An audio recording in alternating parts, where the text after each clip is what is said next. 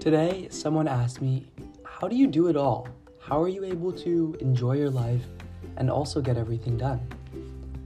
And I responded, pretty simply, well, life is about enjoying what you do and loving what you do fully.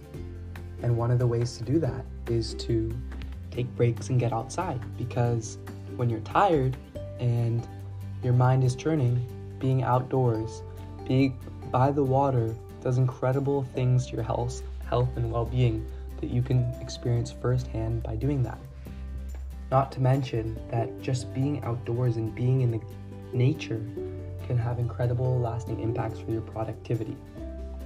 The reason why I'm able to get so much done and stay stoked is because, one, make sure that on the weekend I can go and do a trip outdoors and spend time in beautiful nature, and even with some friends, that's really nice.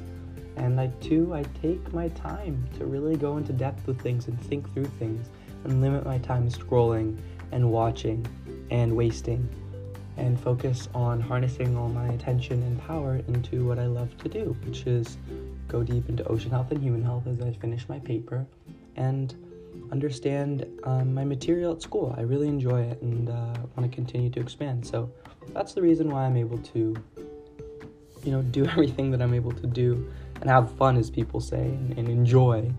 And I encourage you all to do the same.